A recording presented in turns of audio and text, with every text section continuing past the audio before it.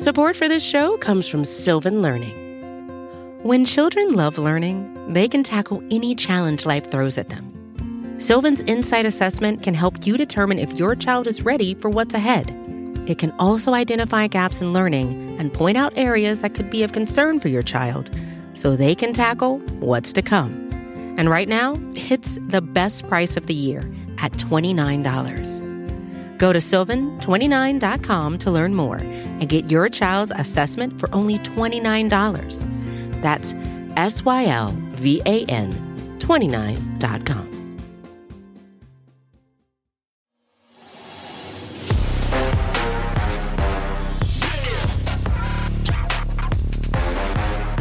From the field to the film room to the war room, we've got you covered every step of the way as the road to the draft starts right now on BGN Radio.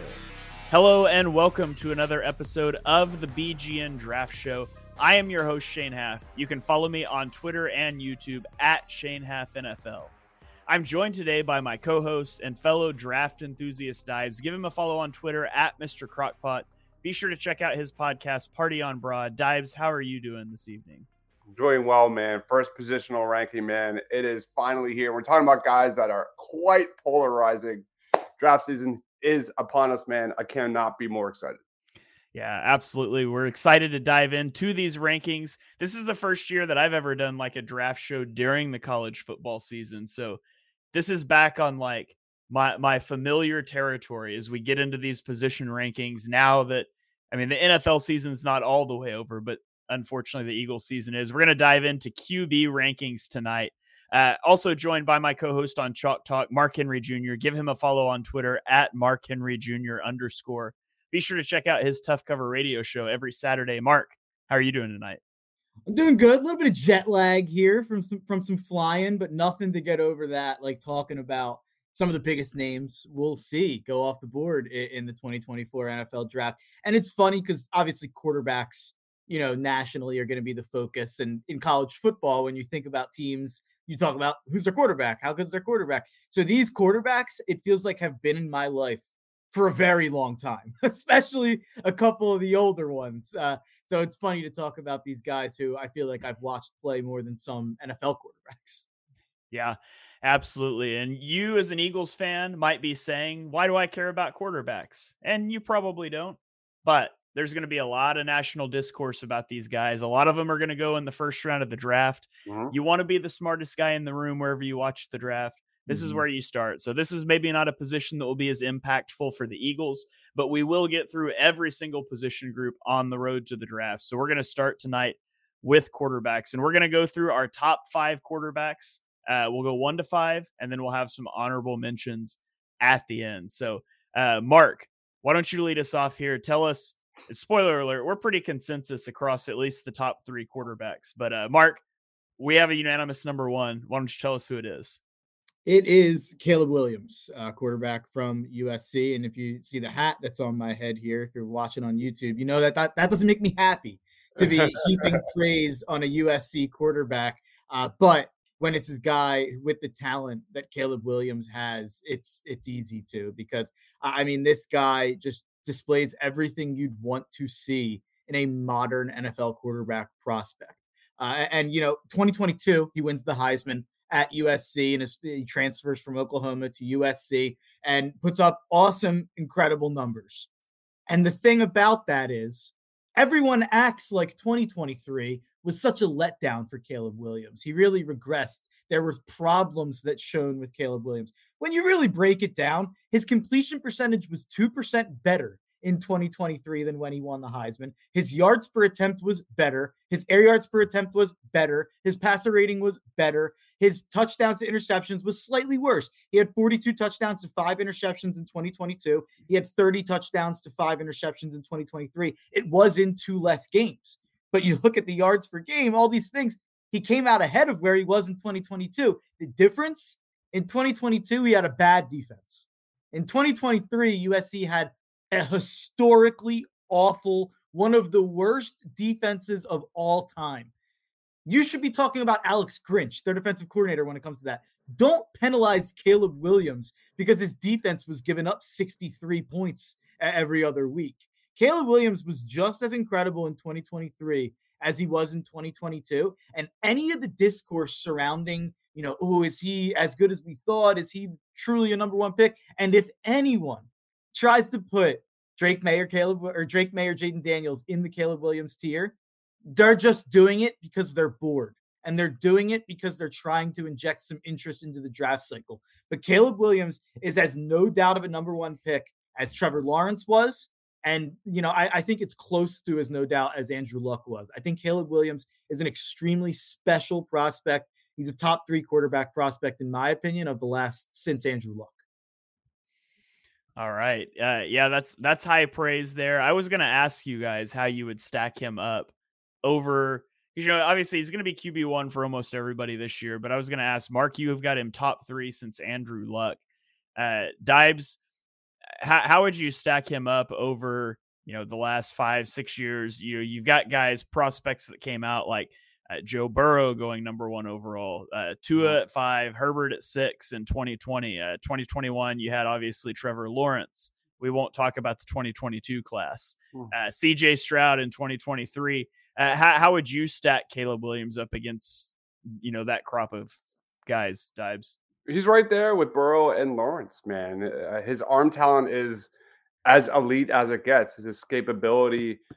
This is a guy that, he does not scramble to run. This is a guy that scrambles to make plays downfield, big plays. And for better or worse, sometimes, that can impact his prospect. But I feel like a lot of people, especially the casuals, watched the Notre Dame game and saw he had a poor performance and basically made up their mind. Meanwhile, neglecting all the other games that he was outstanding, literally putting USC on his shoulders. Yeah, there are some negatives, and a lot of it's nitpicking. He needs to play less hero ball. He got sacked 45 times this season when under pressure and when blitzed. There's a lot of tape on him holding onto the ball too long. He has to trust his first read more, especially against one-on-one coverage. So there are some weaknesses, but this is a generational quarterback prospect. And Mark laid it out amazingly, as always. His numbers were terrific this year. The hate is unjustified. This guy's right up there with Lawrence, with Burrow, as some of the best passers, and the Bears would be foolish to pass on this guy. Yeah, and the one thing I want to say is people, I think when I say things like that, like a draft prospect is the best of 10 years, people are like, oh, but CJ Stroud's so good. And, all these guys worked out. That's not what I'm saying. I'm saying when they were a prospect. And I think Dibes nailed it with the 3 names that I had in my head since Luck. It's Trevor, it's Burrow, and it's Caleb. Burrow, I actually think, is 3rd out of those 3. Burrow was kind of a one-year wonder. His first year at LSU was not very good. His second year was, the best of all time, maybe. So it was a little bit, 1-year wonder-ish, whereas Caleb's done it 2, if not 3 years at an elite level. I think it's him or Trevor. I think that Caleb's film, to be honest, I think Caleb's film and his arm talent is probably better than Trevor's. The thing with Trevor was you saw Trevor Lawrence do it at the highest level in big moments, in big games against Alabama and national championships, Ohio State. You saw him step up in the biggest moments, whereas Caleb, we didn't get to see that because his teams weren't good enough. So it's hard to compare that. I think Caleb has better film than Trevor Lawrence did, but Trevor Lawrence was such a sure thing because we had seen him in the brightest of lights. Yeah, there were also, you mentioned having Joe Burrow, 3rd of those guys. Lest we forget, there was major arm questions, like arm strength questions with Joe Burrow coming out. That was a big knock on him. He excelled at the college level in that 1 year, but there was a lot of concerns about his arm strength, and that just doesn't exist for Caleb Williams. He's got elite arm talent. He's very, I hate doing this, but I'm going to anyways. He's very Mahomesian in his creativity. He's just, as I describe him, it's like he's not like a runner like Lamar. He's quicker than fast, but he's a really good scrambler, and he scrambles to improvise and create plays downfield. And that comes with drawbacks, like Dibes talked about. He does hold on to the ball. He does big play hunt at times. He doesn't display the best ball security at times in the pocket. But he's got great accuracy throwing to all areas of the field, and he's extremely accurate. And he can also play on time and in rhythm, like mastery of the quick game, timing routes, things like that. Um, really experienced with RPOs and the ball handling and like the quick processing that goes with it. I would say one of the negatives that hasn't been mentioned for him, and this is kind of what we do, right? We say he's a generational prospect, and then we talk about a lot of negatives because you're just trying to find things. But his mechanics are sloppy at times, and that doesn't matter until it matters. Mahomes' mechanics are sloppy at times. Mm-hmm. But the thing that I notice with Caleb that's really on my radar, because this was a thing last year with Bryce Young, and I'm not saying he's Bryce Young, but when he takes his drops, because he's smaller, he's 6'1", which is like 17th percentile, he tends to drop back square to the line of scrimmage. And that's a big thing that Bryce Young would do too, to stay up on his toes so he could see over into the middle of the field. That leads to a slower top of the drop because it takes that extra step to then flip your hips and then drive the ball. And that's not a problem, like I said, till it's a problem, but it is something that's on film for Caleb that you'll have to figure out how to work around at the NFL level, especially throwing, those intermediate, those layered throws over the middle of the field. But, slam dunk, first overall pick, in my opinion. He's QB1 in this class. I think ideally you get him in a shot. He operated almost exclusively in shotgun, so you want him in a shotgun-based offense. And probably like a heavy spread passing attack is going to be a great fit for Caleb Williams.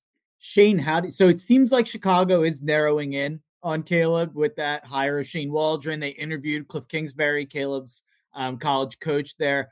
So you'd have to assume the rumors are that they're going to take Caleb first. How do you think the Shane Waldron fit is kind of with the system he's ran in Seattle the last couple of years? How do you think Caleb would fit in that in Chicago? I think it'll be fine. I think Waldron's done a pretty good job of getting the most out of lesser quarterbacks to a degree. And that's not a shot at Geno, but I mean, Geno was in the league a long time before he really broke out in 2022. And a lot of that had to do with Shane Waldron. And I think he's done a good job with working with quarterbacks. I don't really have concerns there, especially, since they have DJ Moore already. They're not going to throw him into a situation like they did Caleb Williams. And they're going to have I think it's the 9th overall pick, and barring a trade back, to add some other pieces as well. So I think it's going to be a pretty good fit for Williams personally. I agree. All right. Well, that is our universal QB1. Let's talk about our universal QB2. And it's Drake May out of UNC. Drake May was a 4-star recruit coming out of high school. He only played in 2 games as a freshman in 2021. But in 2022, he burst onto the scene as a redshirt freshman, taking over for Sam Howell. He threw for 4,321 yards, 38 touchdowns versus 7 interceptions. He also added just under 700 rushing yards and 7 rushing touchdowns. Now, this season, his numbers weren't quite as high.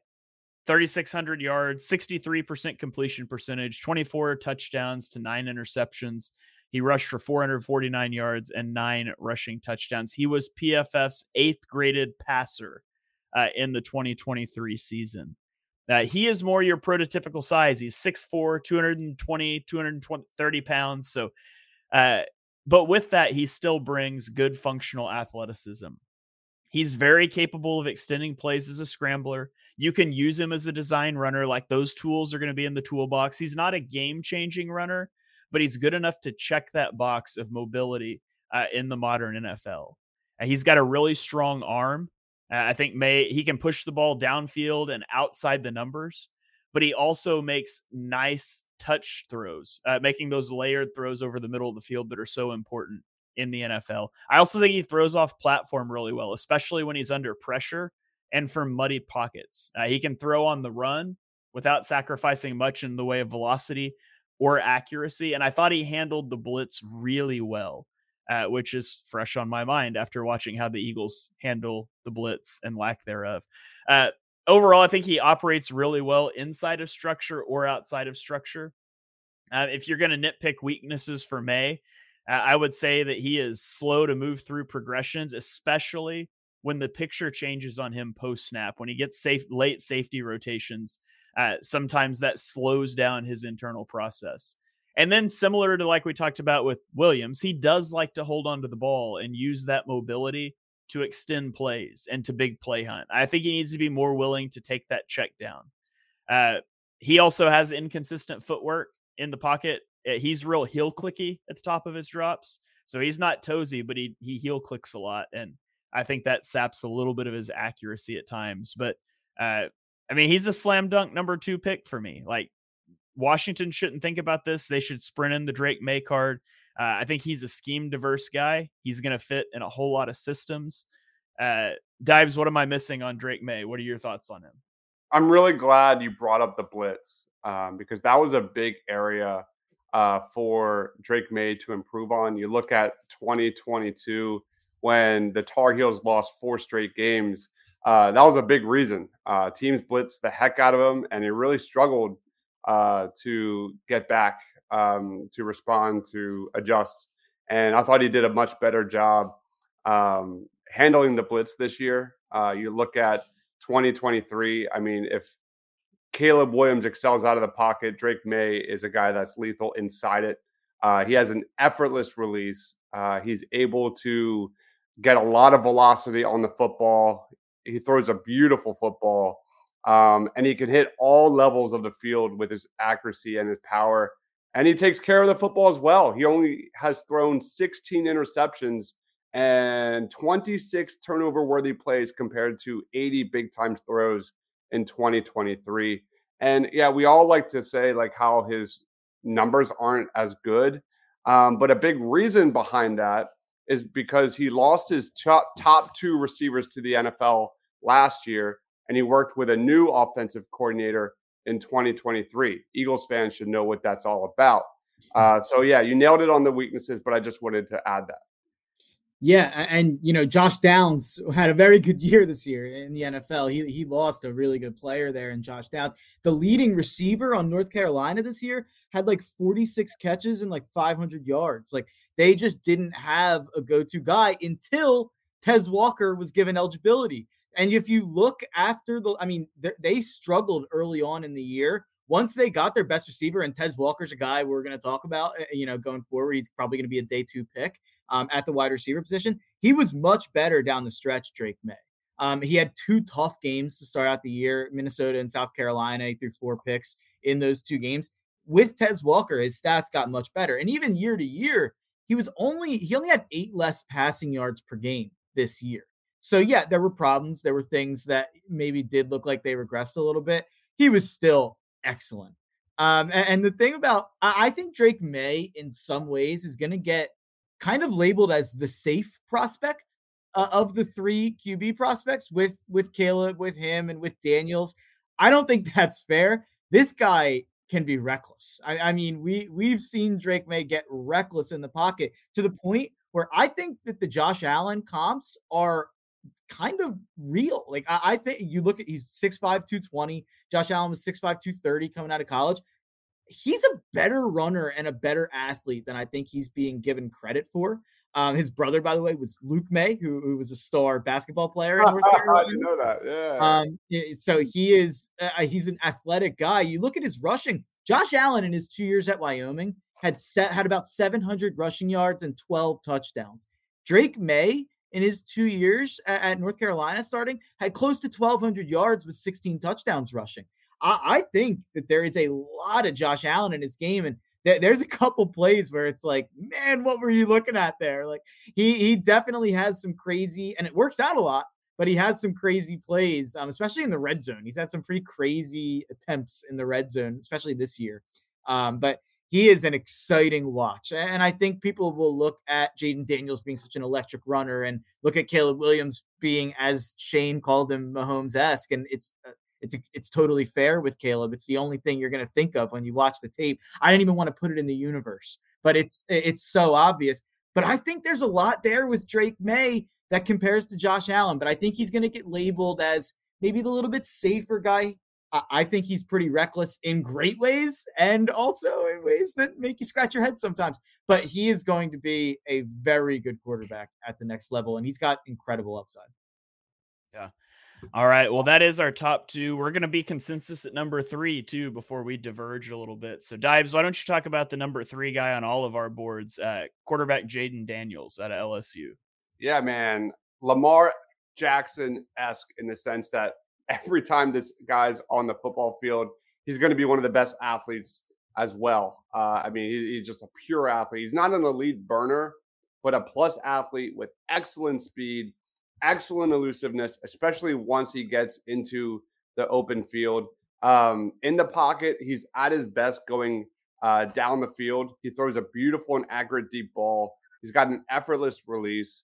This is arguably probably the Mark, right? Like the biggest winner of college football last year. Like, I mean, his draft stock has skyrocketed since the start of 2023. But unlike most mobile quarterbacks, dual threat quarterbacks, like I really think he is quite calm in the pocket. He does a really good job of sliding away from pressure, stepping up into the pocket when he needs to, and then we get to weaknesses. You know, I think he needs to do a better job of protecting himself. There are definitely too many times, too many instances at LSU when he's willing to take hits, but he's so athletic, you kind of understand why. There are times when he struggles with accuracy. It often comes 15 yards or in. A lot of those misses in that range are simply because he does not finish on his throws. And that's a weakness, but it's something that's clearly correctable with NFL coaching. I think he needs to show more consistency going through his progressions. There are a lot of times when he would stare down his first read at fault, and that would lead to him missing, more open receivers. And then to finish up, like just circling back to his strengths, I think it's pretty clear that he would fit best in a scheme that's kind of that Todd Monken, whatever Lamar Jackson's running in Baltimore, that is like shotgun heavy, a good dose of RPOs, running those quick reads. Jaden Daniels, if he's not going to be the third pick in the draft, he's going top 5. He's just climbed the board every single week. And he was an amazing watch, man. I watched a ton of LSU this year. That was one of the pure delights of 2023 college football. Watching him climb the draft boards, it's been an honor. So Jaden Daniels, lock in number 3 quarterback. All right. Yeah. One of the things that impresses me most about Jaden Daniels is you typically get the archetype of, the 4.5 guy. He's run a 4.5 40. And whether that's true or not, he's blazing fast, right? Dynamic weapon in the running game. He throws a beautiful deep ball. And you get that type of guy, and he tends to be, big play hunting. And like we talked about with Caleb Williams. And I really feel like Jaden Daniels he doesn't get too far over his skis hunting big plays. Like, I feel like he does a good job of playing within himself. He's got a snappy release on short and intermediate throws. I will say, I don't think he doesn't have top end arm talent. Like, he can struggle to drive the ball into tight windows. Now, he can throw really well on the run and all of that, but he's not going to, he's not a Drake May, Josh Allen, big arm, like driving it into those tight windows. That's not him. Throwing over the middle isn't one of his strong suits, but one of the things that really concerns me with Jaden Daniels is the fact that he's 210 pounds, right? Which is small, but it's especially small for a 6'4" guy. He's got a really small, skinny frame, and he doesn't protect himself well as a runner. And that's a real concern. If you're going to, I think you slot this guy into a quarterback run heavy scheme. I would say more like the Greg Roman Lamar Jackson offense early on than the current Todd Monken Lamar Jackson offense. And the problem is, if you're going to predicate so much of how this is going to work early on that mobility, it does make me a little bit concerned that he's so small and he doesn't protect himself well. So I do think that's something that's a potential red flag for Jaden Daniels. Mark, let me ask you this. Caleb Williams is not in the draft. He decided to go back to school. Okay. Hypothetically speaking.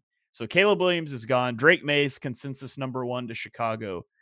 Is Jaden Daniels a consensus number 2 pick here to Washington? Or how does that fall? If Caleb's not in the draft, is Jaden Daniels going number 2 overall, or is that too high? What are your thoughts about that? He probably would get propped up to that, and there's a good chance he ends up going number 3 in this draft, which I guess would answer that question. If he goes number 3, then he would have went number 2. I think he probably will end up going number 3. Honestly, the more I hear, the more people like about him.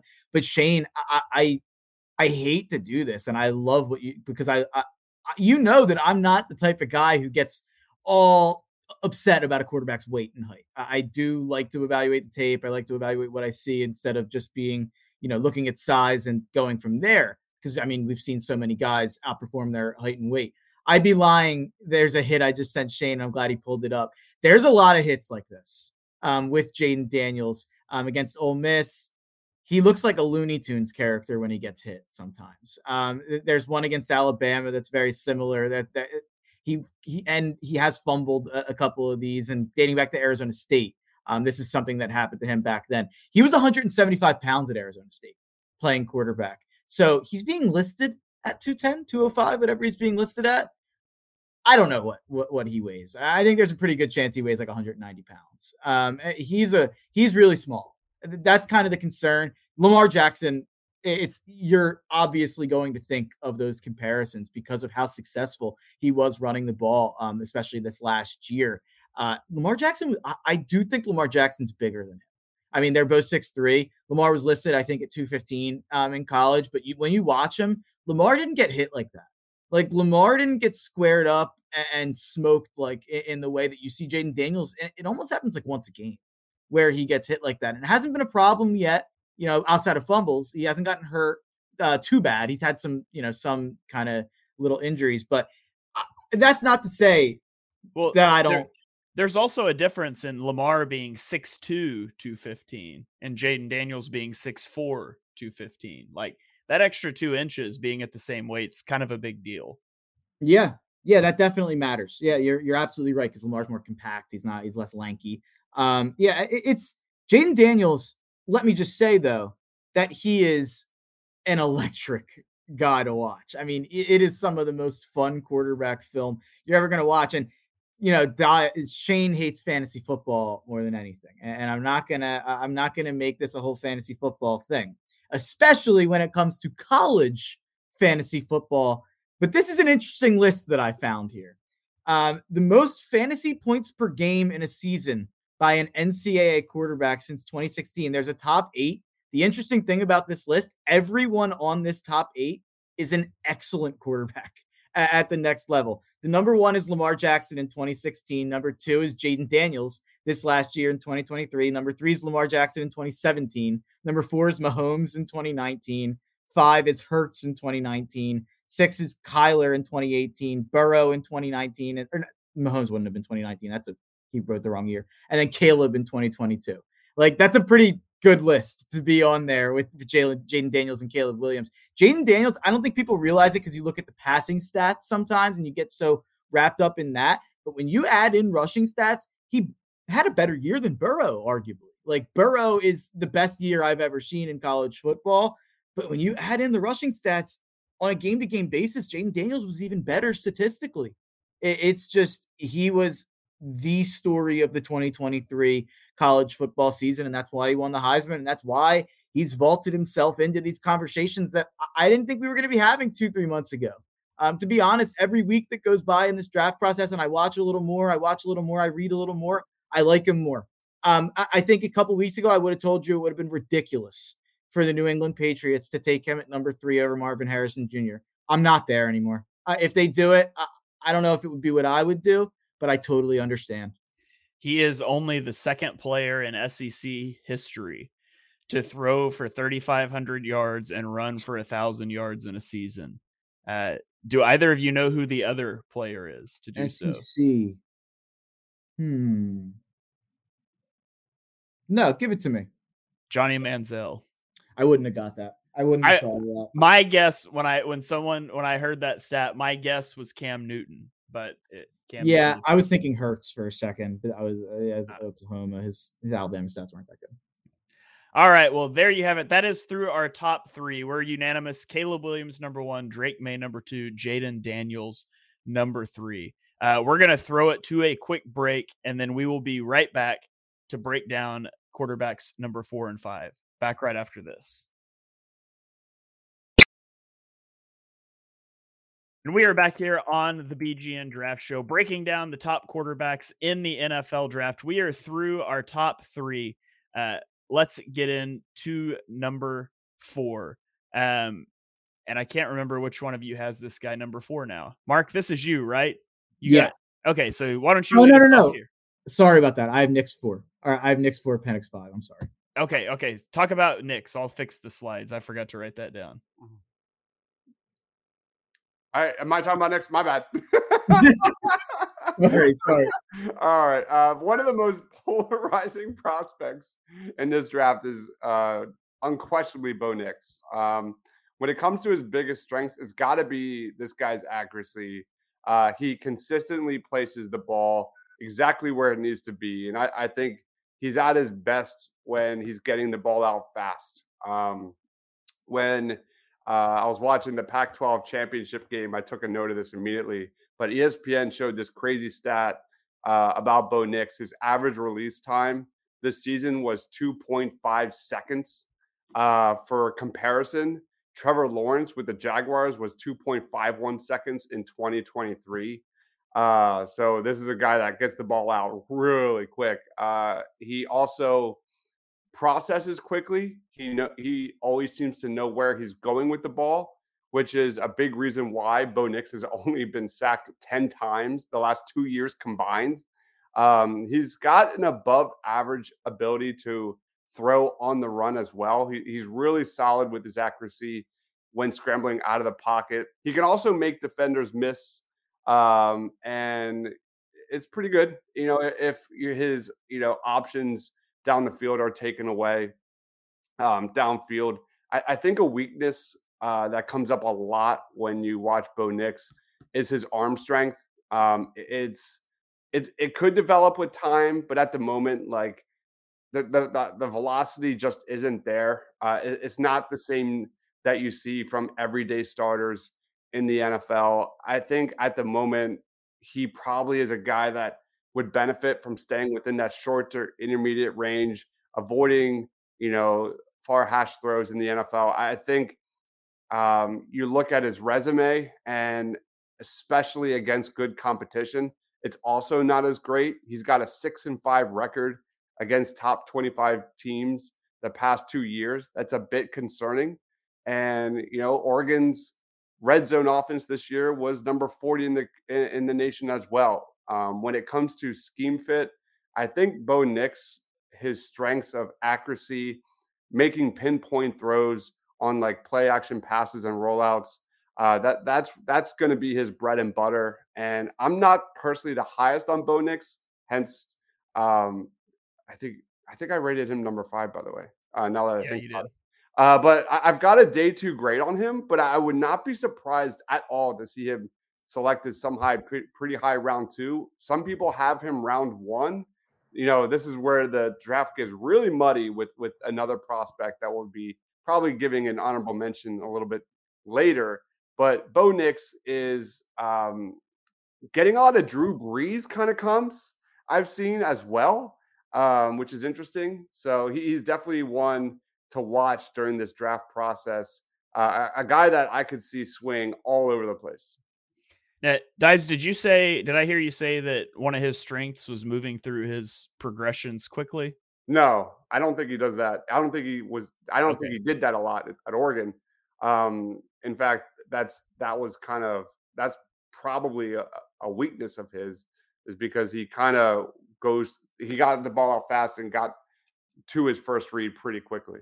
Okay. I thought I heard you say that, and I was going to ask you about that, because one of the negatives I had written down was that he just had such a simple offense at Oregon. I didn't think he was ever asked to do a lot post snap in terms of processing. So I was going to ask you about that, but I think I might have just misheard you while I was trying to figure out why I wrote down the order wrong here. I think he processes quickly, but I don't think he was. That's the polarizing piece of this. Like we talked about with Hendon Hooker at Tennessee in 2023. Like that's the piece that we don't really know about. I think he can do those things.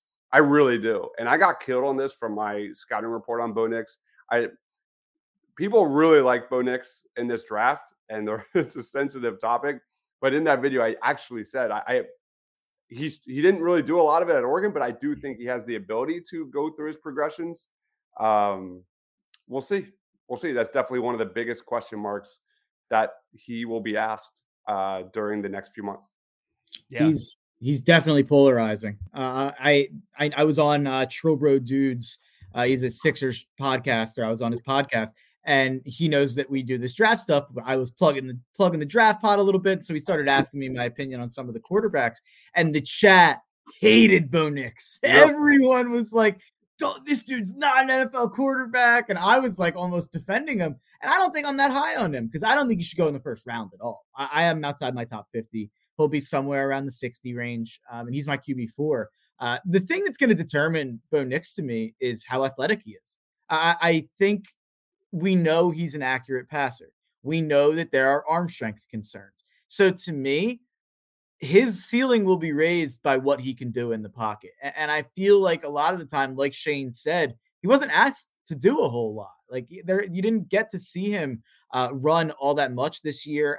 I'm not asking him to even run, but I think that a lot of what he was doing was just 1, 2, 3, throw. Hit your first read, hit your first target, and not really have to think too much far beyond that, and not have to really move around in the pocket too far beyond that. I think that he is a pretty good athlete when he does get moving. It's not like he's slow.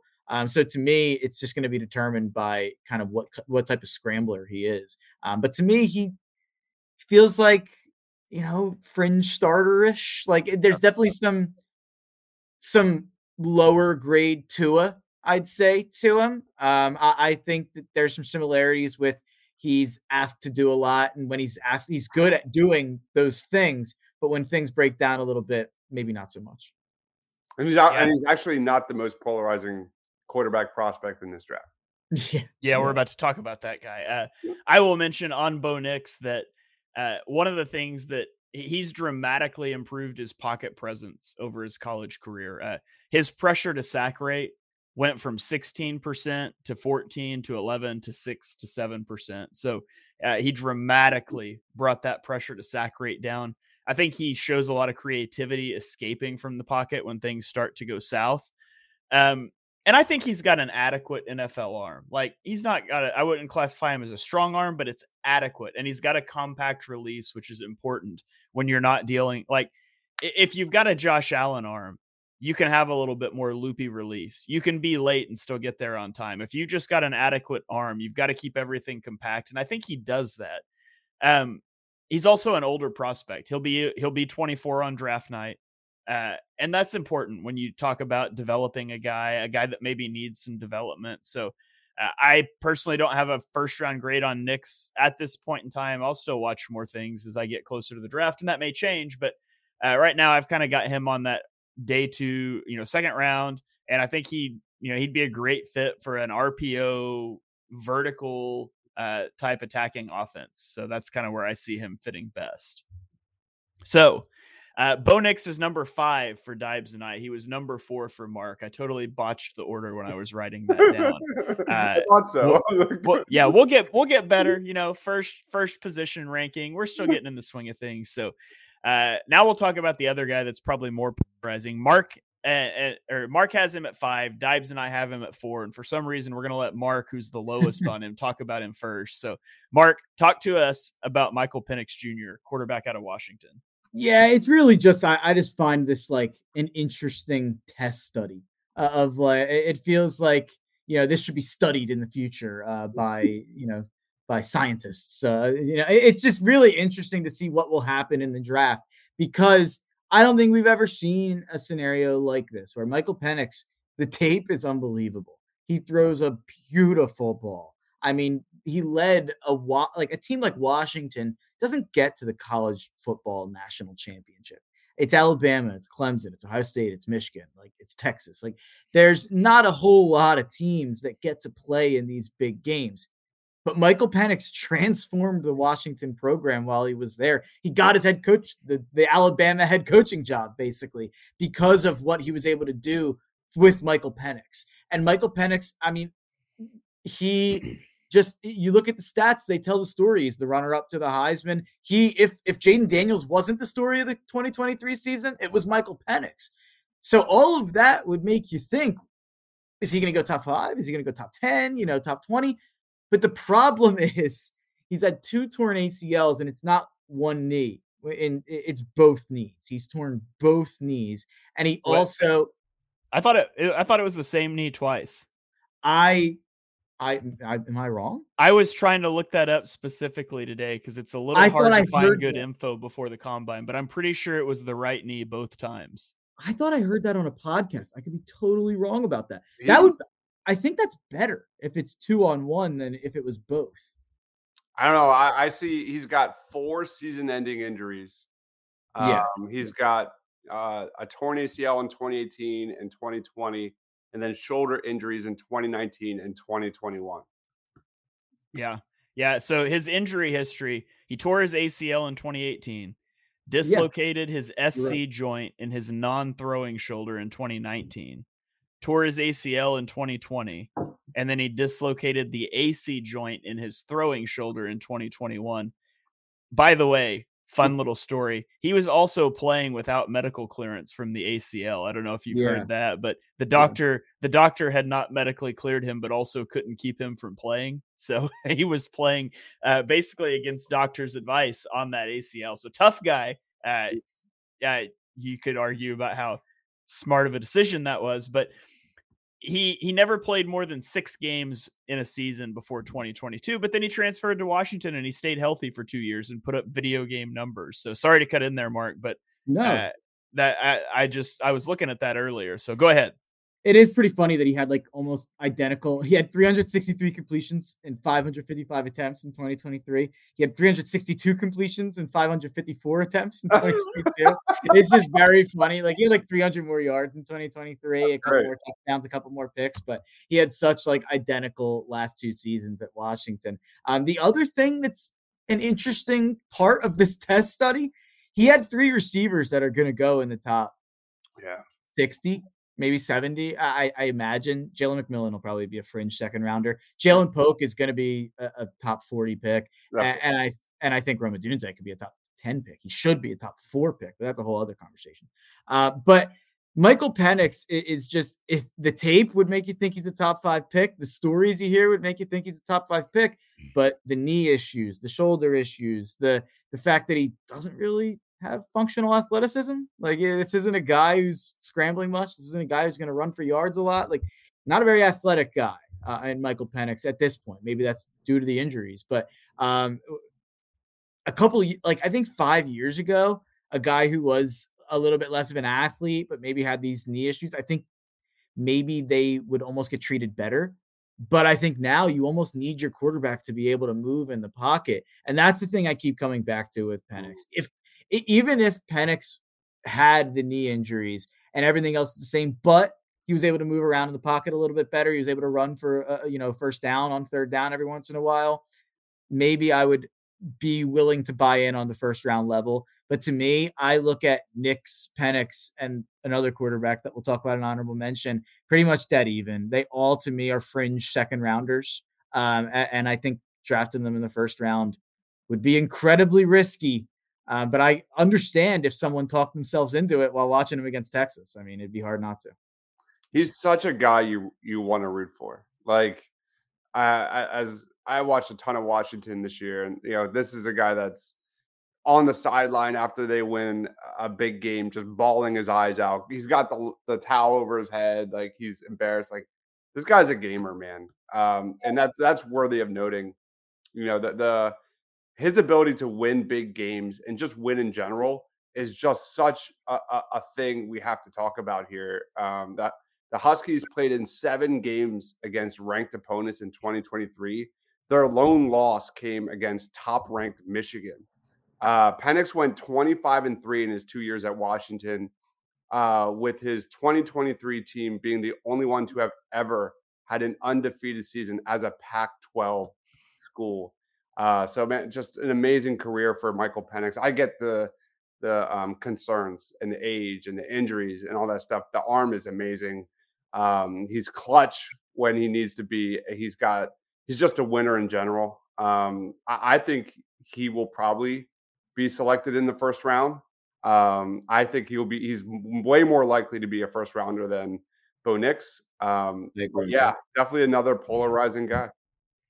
Yeah. So I look at Michael Penix Jr. and this is the classic guy that's hard for me to place for some of the reasons Mark talked about: injury history. He's an older prospect. He'll be just under 24 years old on draft night. The talent that's around him, it's hard to, parse out. But you watch the guy, he can spin the football. Man, he can throw the football. He's got a big arm, can drive the ball all over the field, makes the layered throws, diagnoses coverage really well, has really good ball placement. And I think he's got really good pocket mobility. Now, that doesn't mean athleticism. He plays in structure, but he's got good pocket mobility. Kills the blitz with high football IQ and instincts. And I look at all that, and then I just say, like, that's a first round tape grade. He doesn't bring rushing ability to the table. And so as a result, I wouldn't draft him. Like, I just wouldn't, because I think it's so important for your quarterback in today's NFL to be able to create outside of structure. And I just don't think Michael Penix can do that. And so I look at him, and injury issues aside, all the other evaluations aside, like, I wouldn't take him. But I can't not say that, like, I'd probably put a first round grade, late first, maybe an early second grade on him. He's a pure pocket passer, and I just think it's a dying breed, and that's more about the trajectory of the position in the NFL than it is about him as a prospect, and that sucks because he's a fun player to watch. I would not be thrilled if I was a fan of a quarterback needy team and they took Penix in the first round. Fair. And I hate saying that because he's such a fun prospect to watch. Totally fair. I mean, the thing that you said that I forgot to say, the way he layers throws is unbelievable. I mean, I always go back to that Texas game because I was watching it with my dad, who doesn't watch college football. So, it's like I'm introducing these people to him, and he's like, this guy's the best quarterback I've ever seen. And that's what you'd think if that was the only game you watched. And I mean, that's what you'd think if you watched a lot of his games. He was that good against Texas and, the biggest game of his life to that point. And I think Dives was spot on bringing up that he's a gamer. He absolutely is. And one big negative here that we haven't touched on is his challenges handling the blitz. That is all over his tape as well. He's a quarterback that really struggles again with pressure. And that was just so pronounced in that national championship game against Michigan, where they really put him in a blender. He didn't know what he was looking at, and it was arguably his worst game of his career. So I just want to throw that out there that, that's something that he really needs to develop at the next level.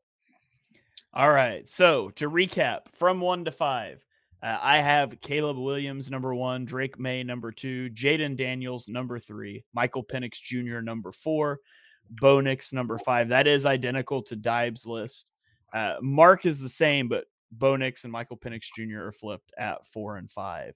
So that is our top 5 quarterbacks. Before we get out of here, though, we want to do some honorable mentions. And I'm going to lead us off with the guy that we left out here. And we'll use our honorable mentions for Eagles targets, day 3 guys. But here, there's just one guy that you just missed the cut if you're doing a top 5 quarterbacks. And that's quarterback J.J. McCarthy out of Michigan. He will only be 21 years old on draft night. So we talk about old prospects. He's a young prospect. He was a 4-star recruit who barely played in 2021. Then in 2022, he threw for 2,700 yards, 22 touchdowns, and 5 interceptions. This year, he threw for 2,991 yards at a 72.3% completion percentage, 22 touchdowns versus 4 interceptions. He also rushed for 3 touchdowns, and he was PFF's 9th graded quarterback. When you look at McCarthy, he is an above average athlete who has the ability to create from inside or outside the pocket. I think McCarthy has good accuracy throwing over the middle of the field. And I think he hangs tough in the pocket, and he's willing to take hits to make those throws. He's really, like, poise is the word that comes to mind. He's really poised in the pocket. I think he operates effectively in the quick game, especially using RPOs. And he thrived against the blitz, throwing to his first read. He throws a really good fastball. He is a bit of a one-speed thrower, though. Like, he struggles to layer those touch throws over the middle. He struggles with that at times. He also has a huge lack of true drop back passing reps. Michigan runs their offense through the running game, and they're very play action and screen and RPO oriented. And I think that's reflected in McCarthy's processing and his progressions. Now, he tends to lock onto that first read and wait, and he can struggle if it's not there. He's also underweight, 202 pounds at 6'3". That's 53rd percentile height, 4th percentile weight. And that's okay if you're Jaden Daniels. And we talked about it with Jaden Daniels, but you bring like this dynamic rushing threat. If you don't bring a lot of juice as a runner, that's a little more concerning. And not a lot was put on him at Michigan. Sometimes that's a indictment of a player. It indicates limitations there. Sometimes it's just what a coach wants from a scheme. And so you have to parse that out with JJ McCarthy. I think JJ McCarthy should go on day 2. I think, like, to me, he is an ideal, like, Shanahan quarterback. Put him in a Shanahan system, wide zone, play action, all of those things. Your first read's going to be open. Just trust me and throw the ball. Like, I feel like that's a sort of system that McCarthy could really thrive in. I wouldn't want to touch him on day 1, but on day 2 in the right system, I think McCarthy could develop into a good NFL quarterback. So that's my honorable mention. I wanted to shout him out. Dibes, I'll throw it over to you. You can give me thoughts on McCarthy or anybody else you want to. Real quick on McCarthy, a lot of scouts have him as QB3 in this draft, and I don't see that whatsoever. I fully agree. I see him more of a system quarterback than some like scheme versatile, like first round draft selection. Just way too inconsistent as a processor and decision maker with the football. Congratulations on the championship. I mean, he's a winner. There's no doubt about it. But I just don't buy it. Some mid-round, the day 3 guys for the Philadelphia Eagles, I think they should know about. Leading off with Michael Pratt out of Tulane. As the Eagles kind of shift to maybe a change in the offense with more motion and get the ball out faster and different things like that. Here's a couple of names I want to throw out there. But Michael Pratt is a guy that is 6'3", 220 pounds. He's not an elite athlete, but elite level instincts and football IQ. Excellent decision maker with the football. Can anticipate windows, anticipate throws, identify mismatches, manipulate defenders with his eyes. Michael Pratt is really intriguing. I probably have a day 2 grade, so the Eagles probably won't select him on day 2, but if he falls to day 3, keep an eye out on that dude. Austin Reed out of Western Kentucky is a day 3 guy. Kind of similar stuff. Elite football IQ. Doesn't have great arm strength, but gets the ball out fast and accurate and can have really nice touch on his throws in that like short to intermediate range. He's a really interesting one. And then the fun one of all fun ones is Joe Milton out of Tennessee. Oh my gosh. I mean, you talk about like Anthony Richardson and his like physical profile. Joe Milton's like right there, like 6'5", 200 plus pounds. He can scoot if he needs to. Obviously, he doesn't have the 0 to 60 acceleration that Anthony Richardson has. And Joe Milton will never run that 40-yard dash that Richardson had. But Milton's got a huge arm, just struggles with accuracy and mechanics and things like that. And, of course, playing in that Tennessee offense, it's kind of a hard evaluation given to kind of know what he does, because a lot of it is just him getting the ball out immediately or attacking downfield. A lot of what we saw with Jalen Milroe at Alabama. So those are 3 names I believe I just gave that I would definitely watch out for. Michael Pratt, Austin Reed, Joe Milton. Check them out. Joe Milton, on the day that he steps into the NFL, will be one of the 3 maybe strongest arms in the history of the NFL. He's huge. He throws the ball 95 miles per hour, 80 yards down the field. He also throws it 95 miles per hour when he's throwing a screen pass. he has absolutely no touch. It's insane to watch Joe Milton. He's like just a roller coaster. I got to be honest with you guys. I think that you look at the top three, it's one of the best top three quarterback classes of all time. Top six, I think you could even make an argument for that. I think this is one of the least, like, one of the most shallow quarterback drafts of all time. I don't like these mid-round guys at all. Even the guy, Notre Dame quarterback Sam Hartman could be a day 3 guy. He should not get drafted. Let's just be honest about that. That guy's not an NFL quarterback. He was not good at Notre Dame in a great situation. I really don't love the next tier of guys, to be honest. Yeah, there's a reason why I've been waiting to put out my top 10 quarterback rankings, because like after McCarthy, like it's a crapshoot, to be honest. And I'm just gonna wait until the Senior Bowl to see if someone steps up. Aiden O'Connell did it last year. Stetson Bennett did it last year. They had a great combine in Senior Bowl. But like Mark said, like they're all in the same tier of guys that are like day 3 to undrafted, essentially. Rattler, like Spencer Rattler's like a guy who he was like a huge. I'm not a fan. Yeah, I'm not a fan either. He was a huge high school prospect, as Shane knows. Yep. And he had Jordan Travis. Yeah, Jordan Travis coming up with the Achilles that he suffered there, which ended Florida State's season. Yeah, he's an interesting one. That's going to come with a lot of medical red flags when he's already pretty small, doesn't have the most elite arm strength, to be honest. Jordan Travis, like, there's just all these guys have such huge bugaboos. Like Michael Pratt would probably be 7th for me, but he's not an athlete at all. So that kind of goes right back to Shane's point. The depth really got hit when you had guys like Quinn Ewers return, Shedeur Sanders return. I'm sure I'm missing one. Cam Ward, that was a really fun quarterback. I was excited that once he declared it, because I might have had him over Penix and Bo Nix. Wow, really? Cam Ward's legit, man. I like Cam Ward. Yeah, he's going to be really good in 2024 for Miami.